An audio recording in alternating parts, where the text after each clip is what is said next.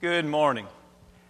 It is good to see each of you. If you're a guest this morning, we are honored to have you. It encourages us that you're here, and we hope that we can be an encouragement to you.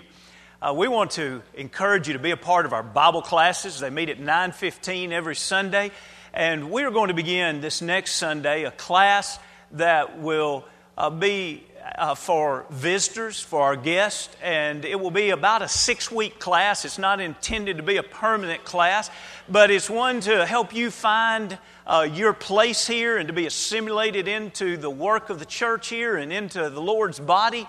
And we hope that you'll come and be a part of that. I'll be teaching that, and it'll be in room 303, which is back to this side of our building is an education wing, and up on one floor. The middle floor is actually the floor you're on, which is the second floor. The third floor, just as you top the stairs there on the left, is room 303. We would love for you to come and be a part of that. We would be encouraged by you being there, and hopefully it would be a time that would help answer questions that individuals have when they oftentimes visit a church. And so we hope that you'll be a part of that. As already has been prayed this morning about our mission trip, let's be mindful of our youth that they have begun teaching classes this morning and will continue tonight and each night through Wednesday evening. Let's pray for spiritual success, that God will be glorified and that there will be many seeds planted in the lives of the young and old this week, that great good can be done for God's glory. It was a crime that's considered one of the most infamous crimes in American history. It happened on March the 13th, 1964. Catherine Genovese came home at 3 a.m. in the morning. Her home was an apartment complex in Queens, New York. She parked it across from her apartment complex in a parking lot. And as she exited her car, she noticed between her and her door there was a man that was kind of hiding back in the darkness. As she took a few steps toward the apartment, he began to take steps towards her. She immediately began to turn and go the other direction. Seeing that he followed, she began running. She rounded the corner and was going down the other side of the block. You see, there was a bar that was usually open to 4 a.m. in the morning, and she assumed probably that she would find safety there. It had closed early that night, and there was no one there. But nevertheless, Winston Moseley, running after her, was much faster than her. He caught her before she was even halfway down the block. He began to stab her. Many, many times he stabbed her as this screaming took place. Finally, someone across the road turned on a light, opened the window and yelled out, "Let her go!" as if all the person wanted was some sleep. This startled him. Moseley ran back into the darkness. Unbelievably, she is able to get up and start making her way to her apartment. She rounds the corner and she's on the side of her apartment again, and he comes back out of the darkness. Witnesses say they saw him come out and he began to stab her many more times. Finally, someone on that side of the building turned on the light. That startled him. So he stopped stabbing her long enough to run back into the darkness again. Fatally wounded probably, but nevertheless able to get up and walk. Unbelievably, she starts making her way back to her apartment. She probably either could not find her keys or simply was not able to operate the lock on the door. And so she went and started checking the door next door, and it was unlocked. She made her way into the vestibule of some apartments there and just fell into the open area there. Witnesses said they saw him come back out, and he started checking every door. Made his way until he found the one that was unlocked. The witness just above, the floor above, heard him enter, heard him continue stabbing her over and over. And then, when there was no more noise of life, she was dead. He began to molest her. What I've just described to you took place over 32 minutes of time. It made the news, but it wasn't until investigators found out that there were 38 witnesses of this event. No one tried to stop Moseley. No one went down and offered any kind of help and support to her. No one even picked up the phone to dial 0 to call the police until after she was dead. This made the front page of the New York Times. This created an avalanche of media that shook America. Could it be that America had grown so cold and so callous that they would rather remain in their apartments and get some sleep as to help a woman who is being violently stabbed to death? One of the quotes of the man that was just above, he was plenty strong enough and young enough to have protected her. When they asked him, "Why didn't you help?" his answer was what they'd heard among several of the witnesses: "We just didn't want to get involved." Because of that,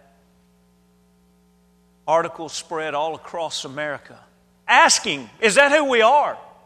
Are we people that just don't want to get involved in helping others? Plays were written. Musicals were produced. Books were written. One particular book was entitled 38 Witnesses. And even TV dramas were produced. You see, for 4 decades now, we've had to ask ourselves, as even a whole branch of psychology was developed as a result of this one case, we've had to ask ourselves, is that who we are as America? Is that what your community is like? Is that what your street is like? Is that what your family is like? Is that what you are like? But friends, the Lord has been asking that a lot more than 4 decades. The Lord has been asking that since He told the story of the Good Samaritan, of an individual who was robbed and left half dead, lying there bleeding. The question that the Lord was asking, will anybody help this individual? And as we study this story, we see 3 main groups of individuals. And all of us will fall under the line of maybe in kind of some of these, and hopefully all of us will be the most like the last. But as we think of this, I'd like for you to think how the story began there, as the Scripture has already been capably read. Did you notice that the man was asking, how do I have eternal life? The greatest question that we could ever ask, the greatest teacher that could ever be asked of it, and that is Jesus Christ. How may I have eternal life? And Jesus' answer was, well, you've got the law, don't you? How do you read the law? Now that's interesting. How do you read? We're reading through the Bible this year as a church family. When we sit down and read each day, how do you read it? Do you read it so it can change your life? Or do you read it just because it's pages and it's a good habit and you want to be religious? Let's make sure that we all read the Scriptures every day, searching for ways that it can change our life so that we can be more of what God wants us to be. And so this man, he was wise. Now notice, there's a lot of people that will say, well, the Old Testament was all about the outward law, but the New Testament is about love. Did you notice what this man's answer was? This man understood what the Old Testament was about also. It was about a loving God. Did you see there when he was asked, how do you read the law? He says, I see in the law the first and greatest commandment, to love the Lord thy God with all thy heart, soul, mind, and strength. And then he says, and thy neighbor as thyself, implying love thy neighbor as thyself. And so Jesus encourages that answer, but the man wanted to justify himself. Note that point. He asked the question, who is my neighbor? Now notice he was doing that to justify himself. I need to be honest with myself. We're not studying this right now to talk about our neighbors. We're talking about ourselves. Me to me, you to you. Do I read the Scriptures trying to justify myself? I love to be able to read it and say, yep, that's me. Well, I might have to twist it a little bit, but yeah, that's still me. You see, he did not ask Jesus, who's my neighbor, because he wanted to be more of what God wanted him to be. He asked Jesus that question because he hoped that Jesus would some way give an answer that he could stay just like he was and be fine with it. Do you notice that Jesus never answers that question? He doesn't. Read through it again. He never answers who is our neighbor. Instead, he turns that question. And then at the end of the story, he says, now you tell me, who was the good neighbor? You see, the point is, it doesn't matter who our neighbors are. The question is, what kind of neighbor am I? Jesus says, you want to talk about who everybody else is and how you ought to treat them? It doesn't matter who everybody else is. All that matters is who are you? Who are you when you walk down the street and see a man that's robbed and in need? Who are you? Who are you when you see a family member that's hurting? Who are you when you see a stranger that needs help? Who are you when you see a child that is an orphan? Who are you when you see a widow in need? That's what the Lord is asking in this story and in this parable and in this teaching. He's asking the man, all right, if you got the first and second greatest commandment down, now the question is, who are you? And with that in mind, some people would answer that and say, I'm a thief. Did you notice there, as he begins telling the story, the first thing we read about in 30 is this man that was traveling from Jerusalem to Jericho and he fell among thieves. You see, that road from Jerusalem to Jericho was well documented in history. Joshua even speaks of that road probably a couple of times. The name of that road means the pass of blood. It was a narrow, steep, rocky travel that had a lot of caves built into the landscape and a lot of hiding places. Josephus records even before about the time period before Jesus tells this story and says that Herod had allowed 40,000 men to be let go of working on the temple, and as many of them were making their way back home through this way, many of them were robbed and left half dead. You see, this road had its reputation of being a very dangerous place to travel. Why? Why was it dangerous? Because there were a lot of people that believed this: what yours is mine, so I'll take it. Is that your attitude in life? What's yours is mine, so I'll take it. We're driven by greed. We're driven through a motive of stealing. If you would look in look in Exodus, the 20th chapter. In Exodus, the 20th chapter, we have, of course, the 10 Commandments. And as we scan down, we come to the 8th of the 10 Commandments in verse 15. Exodus, the 20th chapter. Turn there because we're going to look at a couple other things in a few later chapters. But notice that one simple commandment. It's the 8th commandment. Thou shalt not steal. You see, God's plan from the very beginning was that man would love and respect each other. When we take advantage of another person's possessions, we do not love them. We do not respect that person. We do not respect their possessions that they have. Look, if you will, at the 22nd chapter. A lot of time we think about the 10 Commandments and we think as if that was a law that stood all by itself. But along with the 10 Commandments came a lot of other civil and religious laws that later is called, in the 24th chapter, it's called the Book of Covenants. And this is a part of the Book of Covenants. I'd like for you to scan with me there in the 22nd chapter a few things that deal with this idea of honesty. If a man steals, this is verse 1. If a man steals an ox or a sheep and slaughters it or sells it, he shall restore 5 oxen for an ox and 4 sheep for a sheep. You got that? He says, hey, if you steal a man's ox and you go ahead and sell it or you slaughter it, then later you're caught and you have to make restitution. You can't restore that same ox because it's already gone. You've already stole it or you already have slaughtered it. Here's what you're going to do. You're going to repay 5 oxen. You're going to go to work. You're going to buy 5 oxen, and when you can afford those 5 oxen, you're going to return them to him. If you steal a sheep, you're going to go out and you're going to work and you're going to buy 4 sheep and you're going to return them to them. Now, we read on in verse 5, it's not only just what we call just straight up stealing, it's also things like accidents or just carelessness. In verse 5, if a man causes a field or a vineyard to be grazed and lets loose his animal and it feeds on another man's field, he shall make restitution from the best of his own field and the best of his own vineyard. If any of us have been on farms, you know how it's common for animals to get out. And it would be easy to say, well, they got out and they grazed a day. It was just a little bit of grazing. It's no big deal. And God says, whoa. It's another man's property. It is a big deal. Why? Because we love our neighbor as ourselves. When we don't respect other people's things, what we're saying is, I don't respect you.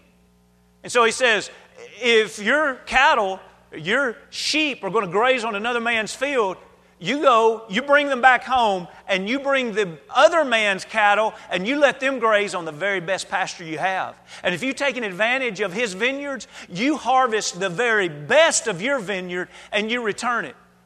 Even if it's an accident, like in verse 6, a fire breaks out and catches in the thorns, but then it works its way to the stacked grain and finally to the standing grain. What do? Just shrug our shoulders and say, oh, it was an accident. I was just burning off a little piece of ground here. I didn't know it was going to get in a thicket there. Hey, I'm sorry about the loss of your field there. The Lord says, no. It's not that kind of sorry. It's genuine sorrow that says, I want to make restitution for what I did against you. He even works down in verse 14 and following, even if we borrow things, telling us how we should deal with them if they're broken or if the animal dies while we have borrowed it. Friends, it all goes back to our love for God and our second greatest commandment, whether or not we love our neighbor. If you would be turning with me to Ephesians, the 4th chapter. In Ephesians, the 4th chapter, we see a tremendous teaching that goes much further than just that of stealing. As you're turning there, let me ask you, how well do you deal with those things that we've just discussed in the Scriptures? How well do you deal with stealing? How well do you deal with controlling yourself to say, hey, what's yours is not mine, and I'm not going to take advantage of you? How well do you do at returning what you've borrowed? For example, right now, if we went to your shelves, would there be library books from the church that maybe have been there for a long time? Or if we went to your garage, would there be folding chairs or tables that you've been meaning to get back since 2005? If we went through your house or through your garage, would there be a lot of things that just don't belong to you? Would there be things that just happen to come home from work? Because after all, it's a large company, and what's a $2 pen when the company is worth millions? How do you view your responsibility of honesty? Is it honesty if it's a certain dollar amount? Or is it simply honesty because it's God's plan? I don't know if it's a true story or not. It's told as if it was. There were Boeing employees, and one particular guy wanted to go rafting with some of his buddies, so he lifted one of the 747 lifeboats. And he took it out to the place that they were going to raft, and they inflated it, and they were enjoying their time on the water there. And after a little while, a Coast Guard helicopter starts hovering over them. You see, those are supplied with a homing device for emergency situations, and so they had literally called in the Coast Guard when they had inflated it. And he doesn't work at Boeing anymore, but that does bring up this question. What if everything had a homing device? How many things in our life would we find in our hands that don't belong to us? That there would be a signal saying, you know, if you love and you respect the owner of this, you'd give it back to them. Some might say, well, it's just a bad habit I have. Perhaps it could become a bad habit, but as it doesn't start as a bad habit, it starts as not respecting other people enough to return what is theirs, to not steal from them, but simply to be honest. Paul spent a lot of time in Ephesus, and it's interesting that the 3 years he was there, a lot of them would have been converted during that time. And so no doubt he probably remembers that some that he converted were thieves when he converted them. Now, they were going to learn Christ, Ephesians 4 and 20. And once they learned Christ, they were going to change their life. And look down to one of the ways they were going to change their life that he addresses in 28. Let him who stole steal no longer, but rather let him labor, working with his hands what is good, that he may have something to give him who has needs. What is he teaching here? He's taking the one point that says, look, stop stealing. And he's taking it 2 steps further. He's saying instead of stealing, what you need to do is go to work. If you'll work, instead of stealing what you want, you can work and provide that for yourself in an honest fashion. But then he says, once you work long enough to provide in the honest fashion, I want you to work a little bit longer. In other words, make sure you always work longer than what you spend. Now, friends, that's a philosophy of Christianity, because we always have to have something left over so that we have it to give to those who are in need. Look at the end of that verse. It's clearly taught there. We don't steal because that would be taking advantage of other people. Now notice the swing around. We work so that we can provide those things, and we work longer so that instead of taking advantage of people, we can serve others who have a genuine need.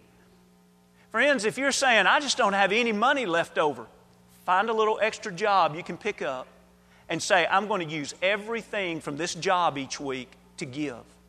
Whatever you have to do, obey the Scriptures. God's way is best. Maybe you could say, I can't work any extra time, but I'll just have to cut back what I'm spending. Because God's people are going to help those people in need. It's their life. It's who we are. We'll get to that as we look at the Good Samaritan in just a moment. But notice the second group of people. The second group is the priest and the Levite. You see, it was only by chance that they came along this man, because they never would have been looking for someone to help. Isn't that a shame? You see, their idea was, when they saw this man by chance, what's mine is mine. I'll just keep it. It's my time, it's my energy, it's my duty that I have lying out before me. I don't have time for someone like you. Remember one of the first things Jesus said about following Him? If any man will come after me, let him deny self, take up his cross and follow me. The first thing we have to do is say, it's no longer about me. Deny self. God and others. It's not about me. And so what do? We deny self in order to be a follower of the Lord. And when we deny self, it makes our eyes open to those that have need. Have you ever wondered why the priest and the Levite maybe just did not see the need to help this man? It's just like the case in 1964. How do individuals see someone dying and not do anything about it? This man is lying half dead. You would assume that if he lies there much longer, he's going to be dead. How do you just walk by? How do, quote, good religious people just walk by? Maybe the priest said to himself, I'm on the way to fulfill a religious duty that I have. If I just had time, I would stop and help. But what I'm about right now is much more important. Maybe a Levite was saying, hey, our duty is to the temple. There's surely another tribe that has the responsibility of helping victims of violent crimes. There's got to be somebody else that's going to come along and help. Maybe both of them were saying, I don't want to become unclean. If I start helping this man, I'm going to have to go through a ceremonial cleansing. I don't want to go through that. I don't want to become unclean. I think about my own toes that I'm standing on right now with this preaching this sermon. And I think about the number of times I have driven by someone and thought about helping them, but I've said to myself, if I wasn't in a suit, I'd stop and help them. I wonder if that's what went through the priest's mind. If I wasn't in this nice religious garb, I'd stop and help this guy, but I can't get blood on this. That'd be a shame. Oh, I'd help him, but I'm on my way to church. I have a religious duty to be there. I can't help somebody now. Isn't it interesting that if you went up to the thief, if they didn't think that you were authority, and you said to them, I think you take advantage of people, they'd probably say, yeah, so what? But if you went up to the priest and the Levite and said, I think you take advantage of people, I think you're selfish, do you realize they'd probably defend themselves to the very end? Oh, I'm not selfish. No. You don't understand. If you just knew what was happening, you'd know why I walked by the other side. Remember what the man, he asked, who's my neighbor? Why? He's trying to justify himself. How often we do that? It's not who the person is that needs help. The question always comes back to who am I? Am I going to be the one that says, I'll offer the help?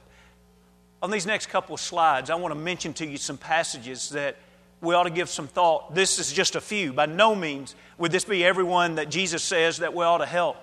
But one group that Jesus says we ought to help is we ought to help our parents, and probably especially here is referring to aging parents. In Mark the 7th chapter, he talks to those individuals that would cry out whenever they would hear of a need that would take their time and take their money in their from their caring for their parents. They would cry out, "It is Corban."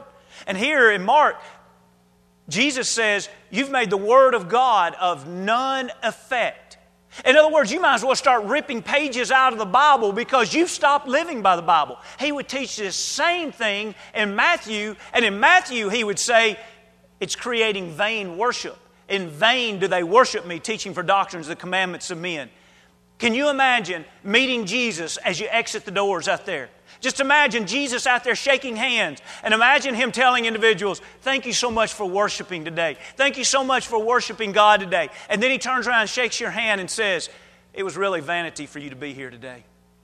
Do what, Jesus? Yeah, there was no reason at all. We didn't accept anything you offered to the Godhead in worship today. Why, Jesus? Because we know how you've treated your parents. And we don't accept worship from people that won't serve and give to their own parents. That's what He's teaching in Matthew. That's what He's teaching in Mark. He takes that a step further when Paul writes to Timothy. And in 1 Timothy 5, he writes a pretty lengthy paragraph talking to widows and families that are to care for widows. The care is to begin at home. That's where we first learn piety, and that is to repay. He's talking about physical payment. That is, it can be a repayment for all that they have done, whether it's financial or physical care. And then we learn from this that the church does have an obligation, but it's only secondary. The first obligation is to the physical family. Now, it's in this setting that he teaches that if anyone does not provide for his own. Now here he's talking especially to widows in our families. And he says if one does not provide for their own, he's worse than an infidel. He's denied the faith and worse than an infidel. Can you imagine if someone here this morning says, "I don't believe in Jesus Christ. I believe it's all a hoax." Say, "Whoa, that's pretty bad." You know what's worse than that? Someone that says they believe in Jesus, but yet they have widows in their family that they're not caring for. Jesus says that's worse than an infidel. And when we look at the next slide, we get a glimpse, again, beyond widows, as we talk about widows and orphan in James, the 1st chapter, and verse 27. This pure religion and undefiled before God and the Father is this. Notice he says to visit them in their afflictions, and the word visit there would literally mean to go with open eyes.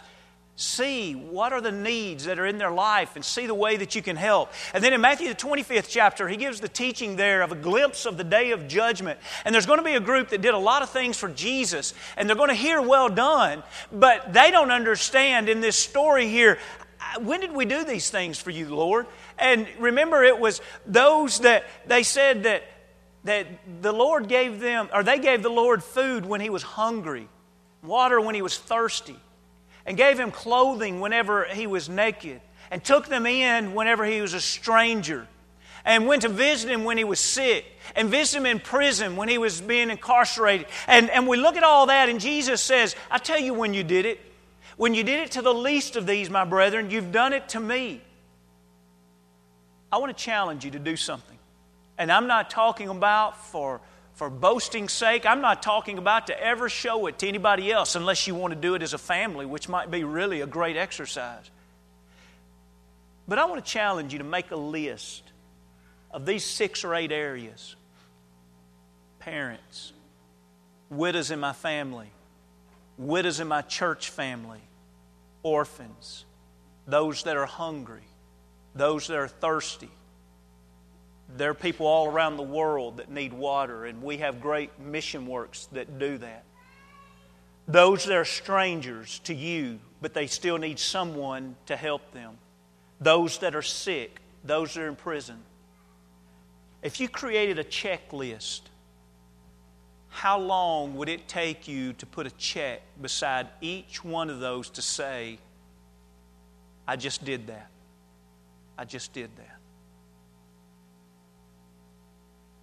Friends, I suggest to you that the priest and the Levite, they never walked around with eyes open to say, who can I serve? You see, they believed what was theirs, and they chose to keep it. But we close this lesson by going back and looking at the Good Samaritan. And what was his attitude? His attitude is what is mine is God's, and I'll give it. And so as we think about that, what is it that would move him to do that? When we go back to our text, there's something that stands out in verse 33. Notice it says, but a certain Samaritan, as he journeyed, came where he was. Notice it didn't say by chance. It says, and when he saw him. You see, this man was walking around with open eyes. Why? He had compassion. He had compassion. He had a heart that says, I'm open to see the needs of others. If you're hurting, I'm hurting. If you're rejoicing, I'm rejoicing. I feel what other people around me feel. And therefore, what was his was God's. And he was free to give it away. This man needs some bandages. I'll give some cloth to make bandages. This man needs oil and wine poured in his wounds. I'll give my oil and wine. This man needs a ride on my animal. Friends, sometimes we give somebody a dirty look if we have to slide down and give them the outside of a pew. What about if you give them your car keys and say, you drive home and I'll walk home? Friends, he gave up his ride. It's my animal. I'll give it to you. I will set you on my animal. Now I will walk as I lead my animal with you getting the ride. And when we get to the end, I need some sleep. But you know what? Tonight, I'll forego that good, uninterrupted rest. And I'll care for you. I will pay for the bill. And tomorrow, when I have to go about my duties, I'll pay the innkeeper to continue caring for you. Friends, that's not a second mile. That's the third, fourth, fifth, sixth, seventh mile. Why did he do it? Compassion. Why did the priest and the Levite not do it? They didn't have eyes to see. Because they truly believed what was theirs was theirs. And when I come to the reality that what is mine is God's, then I walk around looking for who I can give it to. Who can you give your time to? Who can you give your faith and your optimism to? Who can you give some money to? Who can you give your service to? If we open our eyes, can you imagine what this number of people going through our community, serving others and giving God all the glory can accomplish? I'd like to close by reading to you two passages. If you'll glance at 1 Peter, the 3rd chapter, I'd like for you to notice where all of this kind of compassion starts. In 1 Peter, the 3rd chapter, in verse 8, he says, finally, all of you be of one mind. That's where it starts. Having compassion for one another. Love as brothers. Be tenderhearted. Be courteous. Notice, when he says, have one mind, that's the mind of Christ. When you and I think like Jesus, we'll have a heart that is full of compassion that wants to reach out and help others. What does that heart do? It loves brothers, but notice it's tenderhearted. It hurts. When we say, I'm ready to become compassionate like Jesus, we're ready to say, I'm ready to have some bad days because some people I'm serving are going to have bad days, and when they hurt, I'm going to hurt. And right in with this, he ties in courteous, kind. Are we ready to do that? You remember what was said of Jesus in Acts the 20th chapter and verse 35? It's more blessed to give than to receive. Do you remember when Paul said that? He said it when he talked about laboring with his own hands. But notice what he says about laboring with his own hands. That you must support the weak. Notice it's not an option. You must support the weak. And when we do that, it's more blessed to give than to receive. Thank God we serve a compassionate God. I'd like to close and extend the invitation with Psalm 78. Psalm 78. Thank God we have a compassionate God. Thank God that we have a God that knows that when we were in the depths of sin, we didn't deserve it. Why would He ever send Jesus? Why? The children of Israel continually turned their back on God. The psalmist writes and describes God in this way. This is 38th verse of Psalm 78. But He, talking about God, being full of compassion, forgave your iniquity. He feels our pain. He felt it enough to send Jesus to die for us. He's done everything He can do to bring us back. And now the choice is ours. Do we want to be helped? Do we want to be served by God? Do we want to be forgiven? If so, first and second greatest commandment, love God with all of our being. Second, love our neighbor as ourselves. Have you loved God with all your being? Are you a believer that's willing to repent of sins and turn to God, willing to confess before others Jesus is the Son of God, not being ashamed of Him, willing to be baptized into Christ for the remission of the sins, coming up to live a life committed to God and committed to others, giving our way into involvement? Why was the Good Samaritan so involved in this man's life? He was a giver. Givers are always involved in people's lives. If you've become a Christian and since you've been separated from God, you want to repent of sin and come back to Him and pray forgiveness, let's make sure that we leave here this week knowing who we are. And knowing that who we are is not us trying to justify ourselves to ourselves, but knowing that God would be pleased who we are. If we can help you in any way, come as we stand as we sing.